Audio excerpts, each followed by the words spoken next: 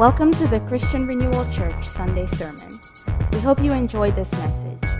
For more information about this podcast and other resources, visit christianrenewalhhi.org. An author, historian named Wilder Smith, in his book, The Day Nazi Germany Died, he says one of the central planks in Nazi theory and doctrine was evolutionary theory, and that all biology had evolved upward, and that less evolved types should be actively eradicated, and that natural selection could and should be actively aided, and therefore the Nazis instituted political measures to eradicate Jews and blacks whom they considered as underdeveloped. In the Nazi Germany party, as the idea of eugenics moved forward, they were frustrated with the medical field because the medical field was, in their minds, the medical field was enabling people of lesser genetic standing to reproduce and to live happy, healthy lives. And so in the mind of the eugenicist, and the father of eugenics was actually the cousin of Charles Darwin, so fully embraces evolutionary theory, in their mind, to help someone who was sick to continue to live a happy and healthy life and reproduce was to work against natural selection. Okay, now let me put that against our Constitution here.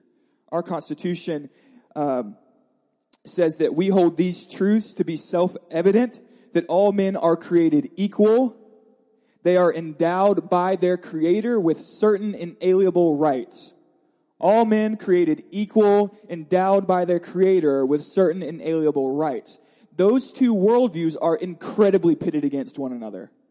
Okay? And so don't hear me say that that anyone who believes in evolutionary theory is automatically going to lean into eugenics or extreme racism. That's not what I'm saying, but I am saying that when Darwin wrote his Origins of Species, which interestingly enough, Genesis, the word Genesis means origins. When Darwin wrote his Origins, he extracted from that origin narrative God.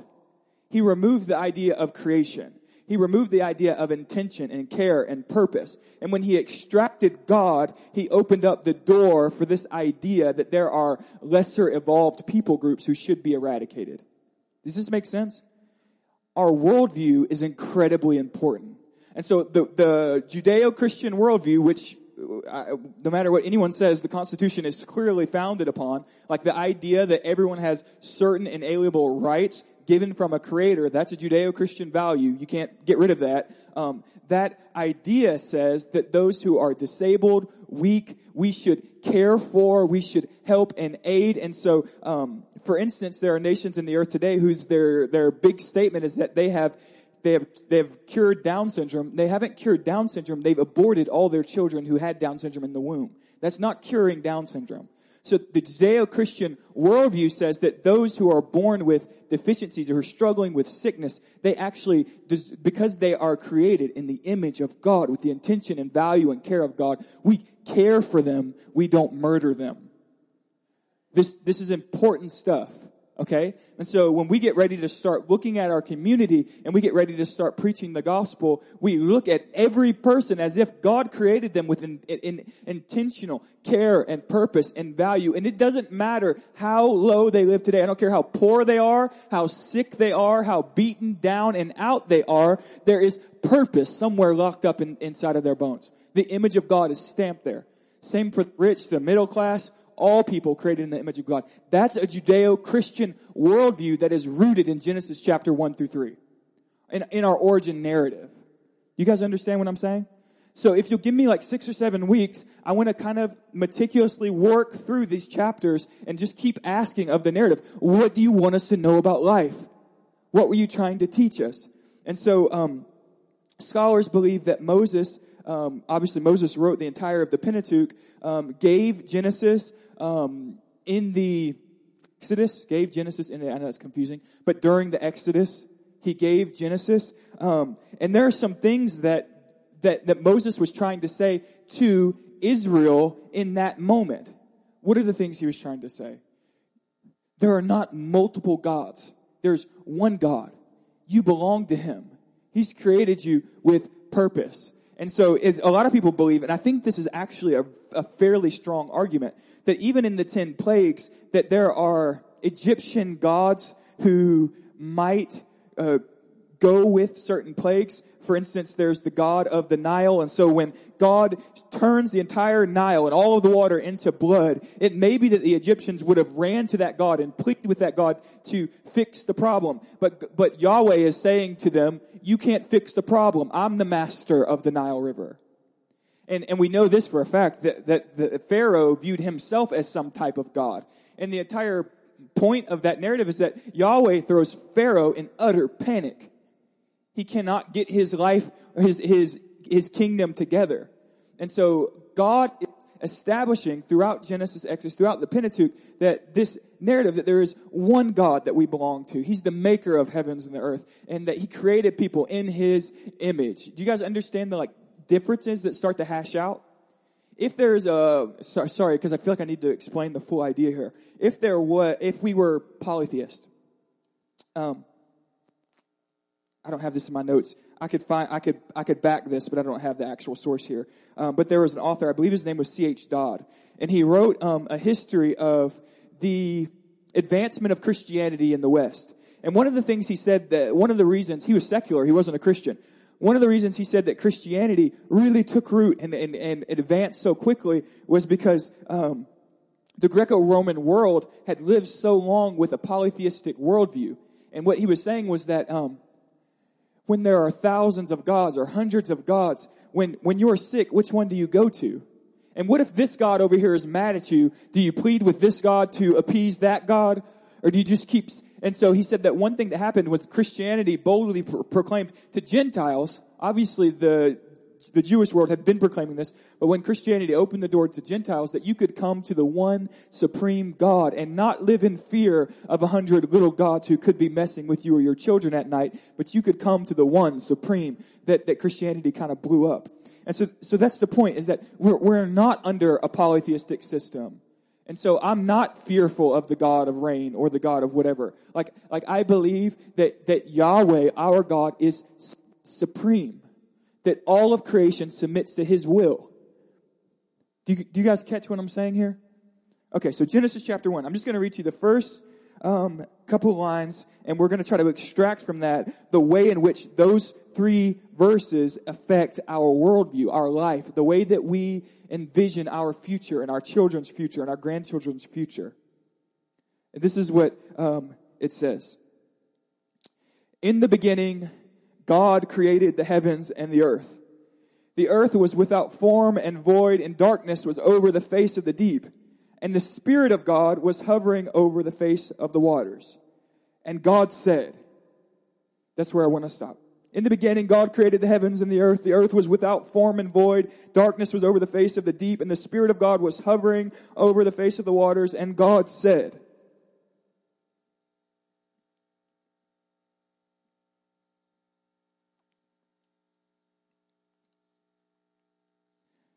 as a kid, I was fascinated with the idea of who created God.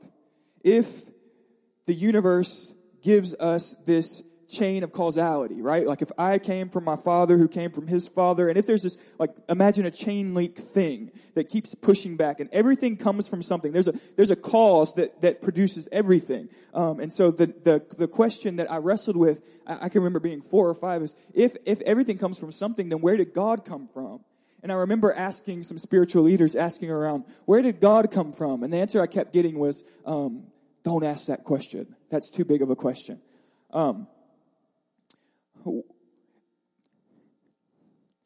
When you're doing logic as a kind of a science, there is a logical fallacy called what was often called the category error. And so a category error is doing something like this. A category error is saying, what does blue smell like?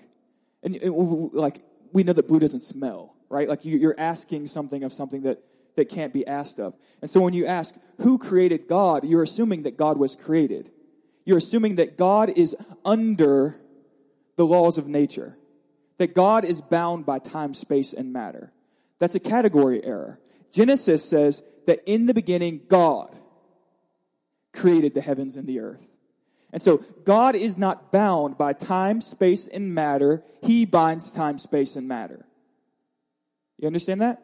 And so we need to teach our kids that, right? Like God is eternal. He existed always. He is the ultimate cause. And so there's in modern debate about God, there's a lot of debate going on about the existence of God between the sciences. There's an argument, a logical argument that's been around forever. I think Thomas Aquinas, in the 14th century, was one of the first persons to make this argument. It's called the cosmological argument. And the cosmological argument is essentially this, that everything comes from something. So there's a chain of causes. So either the chain itself is eternal, or there is some uncaused cause that started the chain. So either the universe is eternal and always has been, or there is someone outside of the bounds of the universe that initiated it, that created it. The cosmological argument is the argument for an uncaused God. So Genesis 1 declares emphatically that God is not created. He is eternal. The uncaused cause that brought about the entirety of the universe. In my view, and I know this is a little heady, but I promise you there's application here we're going to get to. In my view, there are essentially three options that people go to. Number one, people may claim that the universe is eternal, and that's really where evolutionary theory kind of goes, is that something in the universe, maybe a multiverse, has always existed, and that the universe came about by this cosmic explosion that produced life somehow, and life evolved from. And so in that view, people hold to the idea that maybe the world has always existed. Maybe the universe has always been. The problem with that is that science itself tells us that the world has not always existed. That Hubble discovered in 1929 really quick that the universe is expanding. And so the scientists discovered what we always knew from Genesis chapter 1, that the universe is not eternal, but the universe had a beginning, a moment of origin. You guys understand that? And so that view is out of the water really quick. The other view is polytheism, is the idea that which a lot of ancient Eastern worldviews believe. So like there's stories of Babylonian gods who got in a fight and they destroyed each other, and when one spilled blood, out comes humankind out of God blood. Or the Nile River somehow birthed us with the sun. Some kind of polytheistic thing. The problem there is that all you've done is, if you revert to a polytheistic system, that maybe there's a plurality of gods, is all you've done is place the question mark of cause further along. Okay, so if there are multiple gods who exist, who created the multiple gods? Those gods are not eternal. You guys understand what I'm saying? You just move the question mark. And so one common thing that's going around is that, Dawkins will say this a lot, is that maybe there is some highly evolved, essentially, he won't use this phrase, but essentially alien life form who is incredibly technologically advanced who created us. I think that's just polytheism. I think you're just reverting to a system of polytheism. And I think it's weak. It doesn't answer the question of existence. There's no argument there. All you've done is move the question mark. You've just taken it from A to B. But Genesis in chapter 1 answers the question of causality. It says God created. God is outside of time, space, and matter. He's the Lord of matter, not vice versa. Do you guys understand that?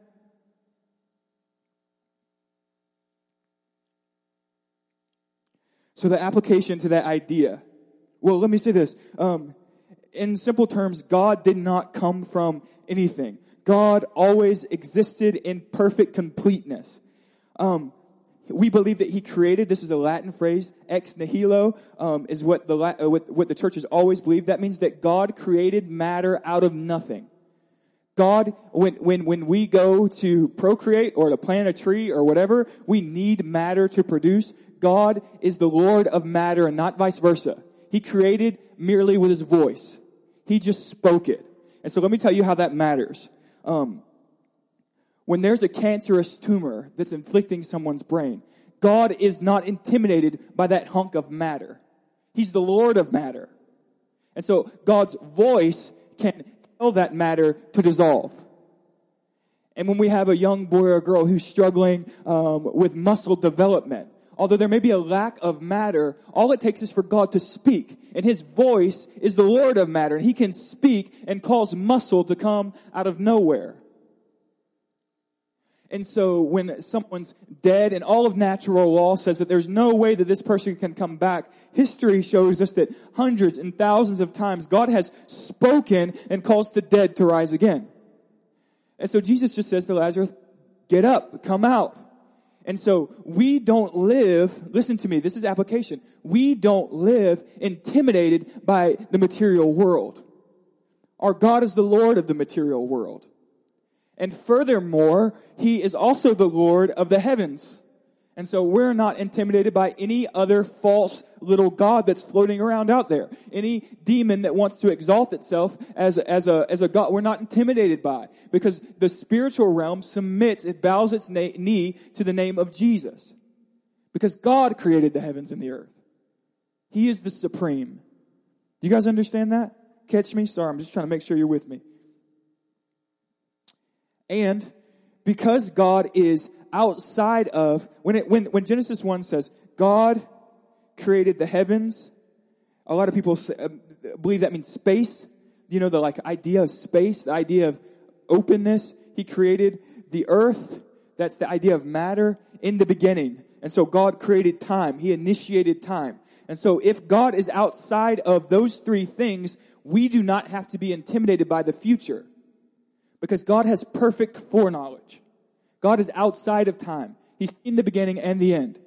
You don't have to walk around with fear and anxiety of what is to come. God is outside of time. You guys catch the implications of that? And so when our kids are fearful or they worry about the future, we assure them from Genesis chapter 1 that God is outside of time. He is eternal. He's seen your beginning and your end. I can look my daughter in the eyes with absolute confidence and say that God has a purpose and plan for you, and He is working all things together for your good. With absolute confidence. Because our worldview says so. It says that our God is the supreme.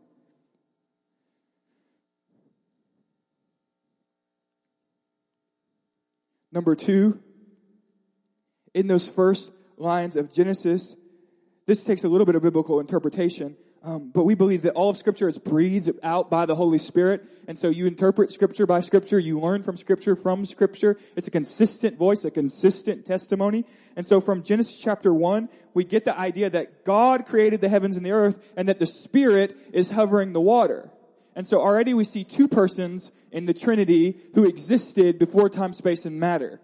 And then John tells us that in the beginning was the Word, and the Word was with God, and the Word was God. He was in the beginning with God, and all things that were made through Him, and nothing that was made without Him. That in the beginning there was also a third being, which He relates to the Word of God. And so this is a bit of a philosophical idea, but it's essentially this, that it could be. I think this is true. That if you recorded this sermon and you played it back to me tomorrow and you said, Kaleb, is that you? I would say, yes, that's me. Although it's not my matter, right? You heard my voice and it's the essence of me. Like I'm communicating through my words, everything that's me. These are my thoughts. This is maybe this thought life is even more me than my flesh. It's when you hear my words, you're hearing the essence of me, but those words aren't my matter. Does that make sense? And so it may be that John is saying in chapter 1 that in the beginning God spoke, and there was a third part of God, his voice, his active working agent voice that wasn't him, it wasn't his person, but it was his exact essence. And so everything that I say is from me. It's me. It's my exact essence. You are learning something about Kaleb through my voice. And in the same sense, John tells us in chapter 1 that everything that Jesus does, you're learning something about God. He's the Word. He's the exact imprint, the exact essence of God. And so Colossians 1:15 says that He's the image of the invisible God. Hebrews 1, He's the exact imprint of His nature. And so through a little biblical interpretation, we come to the conclusion, with all of church history, Tertullian, in the early 3rd century, a church father and scholar, was already saying that when God says in Genesis, we'll create man in our image, that idea of our spirit word, that in the early chapters of Genesis, we're already coming to this conclusion that God is a tri-personal, monotheistic God. One essence, three persons.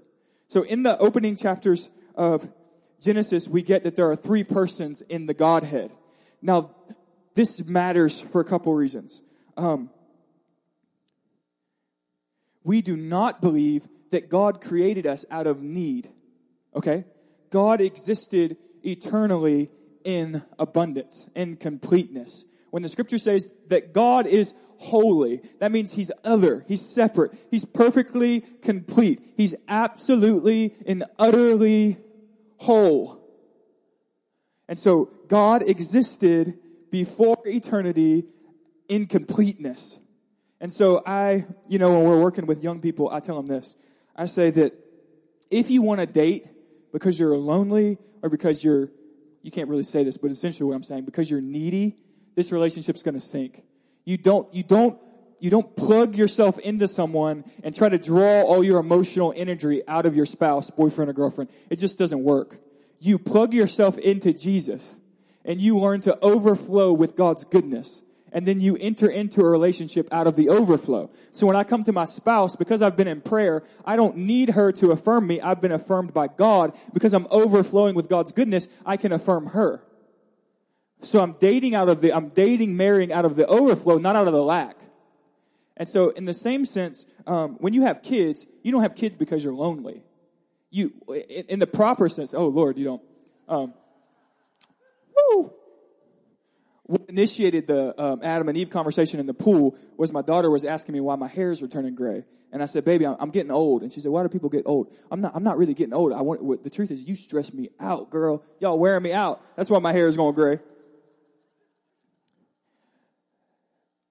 So the biblical idea of marriage is that a man and woman come together in love and intimacy to serve one another, to care and cherish one another. And when they come together and they unite their marriage in the marriage bed, they reproduce out of their abundance, not out of their need.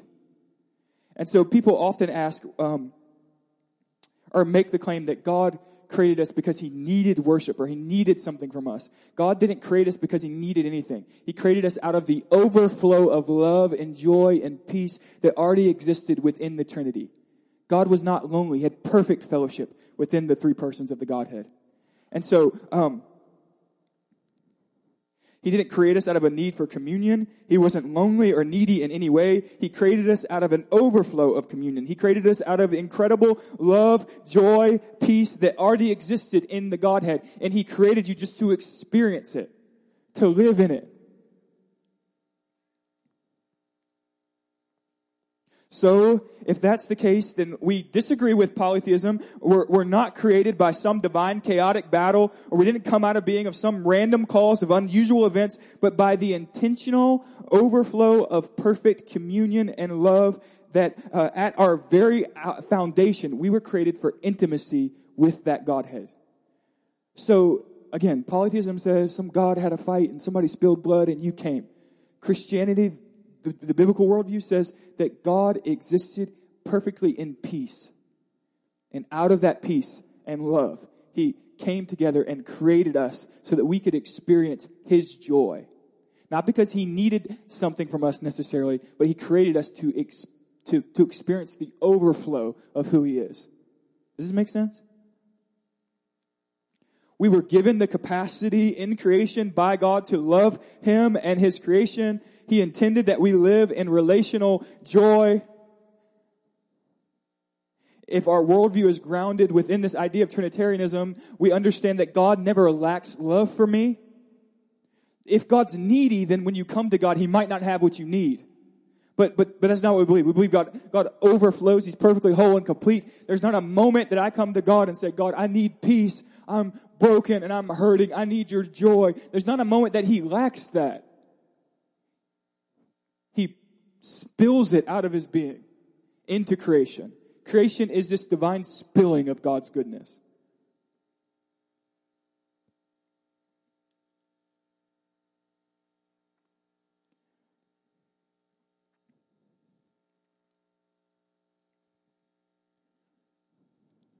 Number 3, give me just a minute to address this issue. If God exists, which Genesis 1 claims, as the ultimate absolute of the universe, God is the cornerstone, like the undergirding, that the song, He holds the whole world in His hands. He's sovereign over, if God absolutely exists, then therefore absolutes exist. Truth exists. And truth is, in essence, a reflection of who God is. Ravi Zacharias, one of the leading apologists of our day, is brilliant. He says one of the biggest problems in our universities and in our culture is, he says, that we have a devout commitment to relativism.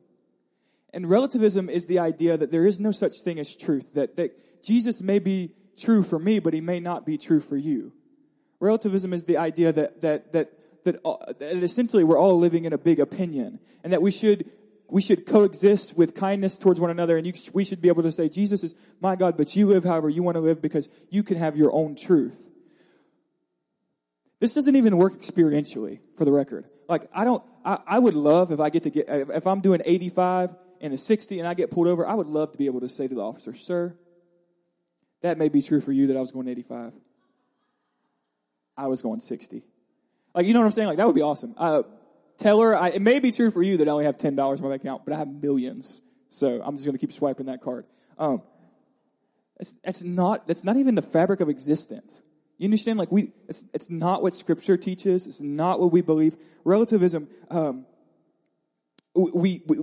idea of your truth, my truth, morality becomes, in the Judges, it uses this phrase a lot, that every man did what was right in his own eyes.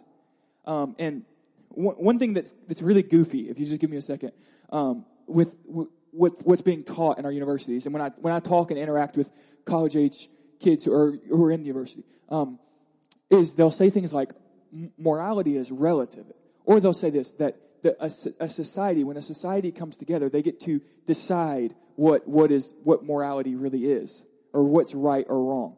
And what just doesn't make sense about that is, what I always say to them is like, okay, if you could go back 100 years, however many years, 80 years, to Nazi Germany, the society decided that eradicating Jews, blacks, anyone with mental illness was appropriate, that was the moral decision to do. Your system says that that's okay.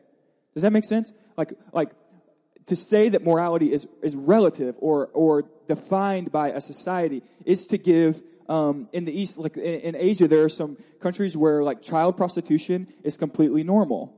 For a little boy to work the streets and be molested all day long for financial gain is considered okay. And I'm allowed to stand on this biblical foundation and say with absolute, because God is absolute, that is absolutely evil.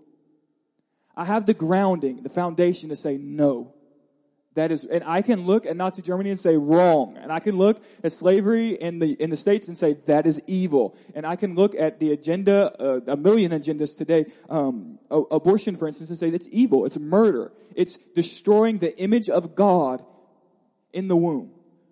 I can say that with emphatic truth because of the worldview that Scripture has given me. But if we submit, or if we keep teaching our kids and keep leaning into this worldview, that there is no creator and that we're all just kind of developing and morphing, and history is developing and morphing, if you submit to that, you have no right to say that's wrong.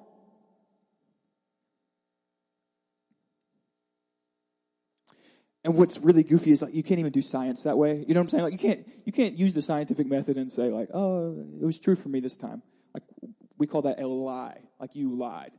Okay?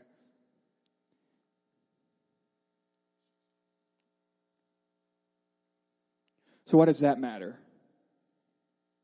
When Jesus in John 14:6 says, I am the way, and I am the truth, and I am the life, and no one gets to come to the Father lest he comes by me. That is consistent with our worldview. He's saying with an absolute that he is the only way. There is no plurality of ways. When I was in college, I was probably 18. I was not incredibly well biblically versed. But I had a friend who was trying to like wrestle with the Scriptures, and he came to me and he said, what if Allah and Yahweh are the same person, and what if Jesus is one way to him and Muhammad is one way to him? And this is like a common thought. And the point is that Jesus claims to be the only way. And Allah and Yahweh are not the same gods. Not at all. Like Yahweh is this tri-personal God of love who created you with intention and care, invites you into a relationship, who would forgive, who would take upon your own punishment, he would wear your wrath. And Muhammad says of Allah that Allah has no son. That Allah, that it's arrogant to say that you have a relationship with Allah. Allah is distant. He's separate. He's something totally different than Yahweh. They're two separate gods. And so, no, emphatically no, they can't be the same way to the same God. They define themselves as different. Jesus says, I am the singular truth. He is the ultimate, prevailing, superior truth. All truth exists in him and from him. And, listen to this, he is the singular life. In John 1, in him life was. What is the point of John 1? In him life was. The point is this, that in everyone else death was. That when Jesus came, the Greek word is zoe. Jesus had real life in his rib cage. And everyone else walked around with real decay.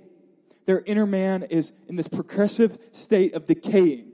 And Jesus entered the scene carrying around within him what he calls abundant life. The only life. He is the life. There is absolutely no life outside of him.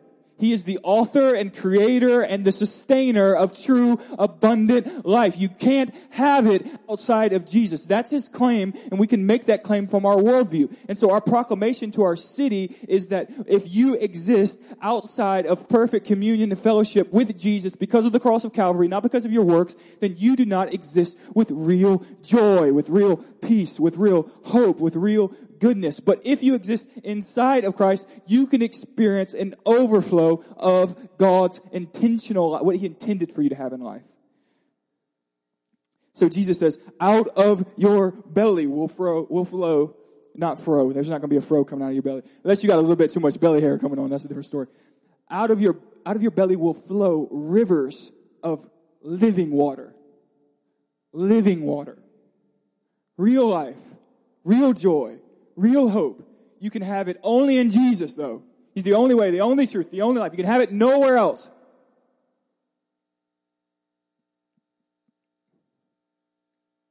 Because there is a singular, unchanging, triune God that the entire universe was created by and is continually sustained by, there must be absolutes. And that God has declared through the revelation of the Scripture and the incarnation of Jesus that Jesus is the singular means of fellowship with him. And that in Jesus, you can experience the life you were created for.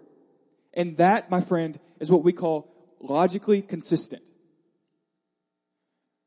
That is founded, built upon the logically consistent worldview that Genesis gives us in just the first couple sentences. So we don't believe in relativism. We don't believe all roads lead to Rome.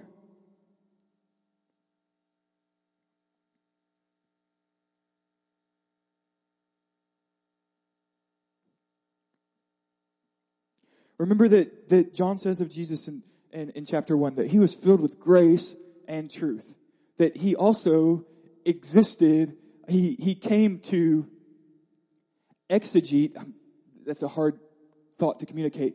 He came to explain the truth of God. He was the expository paper, if you will, of God's absolute truth.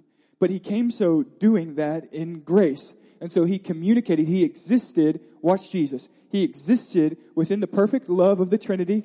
I do nothing that I don't hear I say everything that I hear the Father say. I do everything that the Father tells me to do. The Father says I'm pleased with, this is my Son with whom I am well pleased. Jesus exists within perfect love, fellowship, joy, grace within the Trinity. And then he communicates, he exposits the only truth within his personhood. And because of that, we can live with a worldview that says there are emphatically absolutes, but we can do so while walking in grace, love, compassion.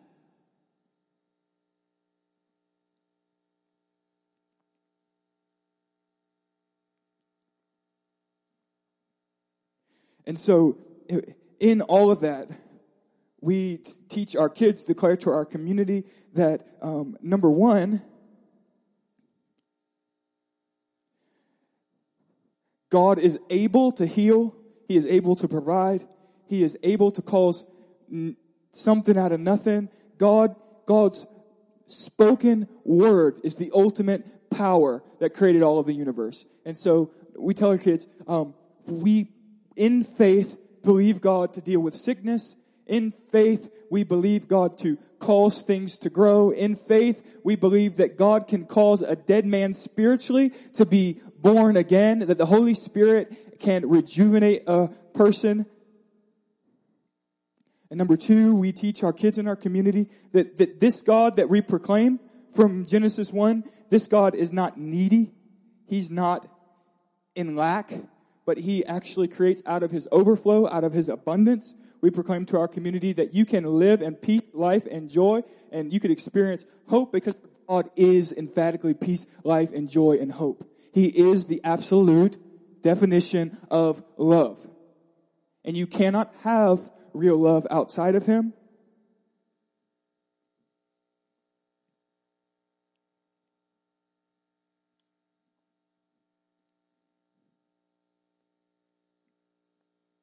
And because that God is the absolute, which spoke and caused all things to come into being, and because that God has revealed Himself to us through the incarnation of Jesus, then there are absolutely absolutes. There is truth. We don't say with Pilate, what is truth? Do you remember when Jesus stands before Him? What is truth? That philosophical question. We believe in absolutes, and we believe we know the absolute way, and we believe that God has revealed the absolute way through the incarnation of Jesus. So why does that matter? Because when political parties come forward and say stuff like, the life in the womb doesn't matter, we can throw it away, or they say things like, this is still a thought. I heard a prevailing scientist say the other day that if he was given the option, you probably read this before, if he was given the option to choose between a baby pig and a baby person, he would have no moral reason to choose the person over the pig.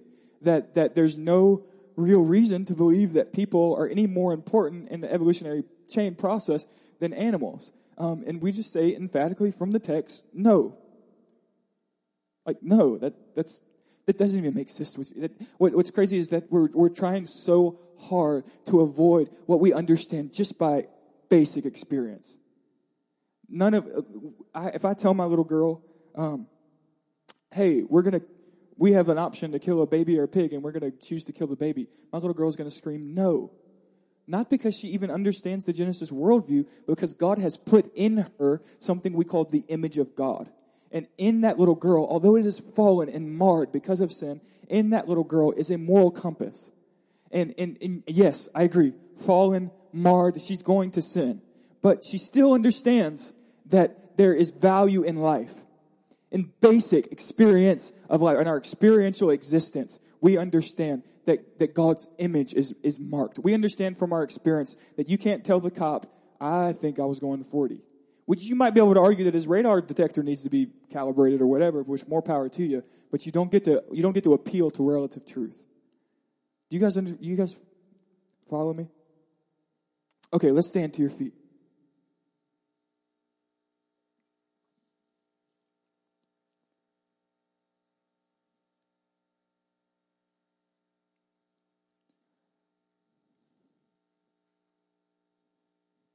Jody, would you come bang on the keys for us? Come tickle the ivory, so to speak.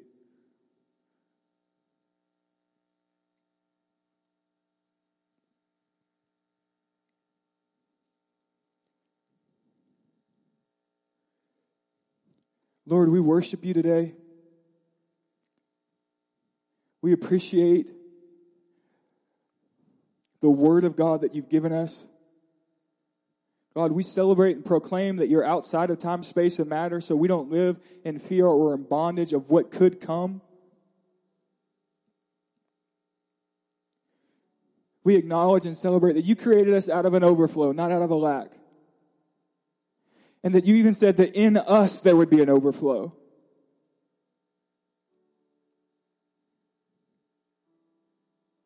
God, we cling to that word that Jesus spoke, that out of our bellies would flow rivers of living water. And so prophetically we declare that over this house today. That we don't have to live in lack, but we can live in abundance because of what you said, Jesus. We're clinging to that word this morning. Calls us to overflow with your character, with your kindness, with your goodness. For heaven's sake, let love, joy, peace, patience well up within us.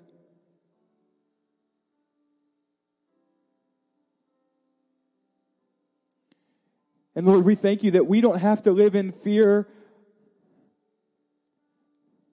of how to get to heaven. We don't have to live in fear of you being frustrated with us or rejecting us. God, I don't have to live in fear of what you think about me, because you've declared to us in absolute truth in the incarnation of Jesus, in the cross of Calvary. You've declared absolutely to us that you love us and that you would provide atonement for our failures, that you would wash us of our shortcomings. We celebrate that this morning. So as we close, if you'll just take a moment, just extend your hands, and let's just, for a moment, just express your love and gratitude to Jesus. And I'll lead you. Jesus, you're wonderful. We thank you, God. It's only in you that we have life, God. We're desperate for more of you, God. Our cry is that you would continue to fill us. Our cry is for a greater move of your Spirit, for a greater revelation of your goodness, God. We want this community, the surrounding community, to touch Jesus when they touch us, to touch real, abundant life. We love you, God. We're thankful. We're thankful, Jesus. We're thankful, Jesus. Hallelujah. It's in Jesus' name that I pray. Amen, amen. Thank you for listening to this Sunday's sermon. Be sure to visit ChristianRenewalHHI.org for more resources.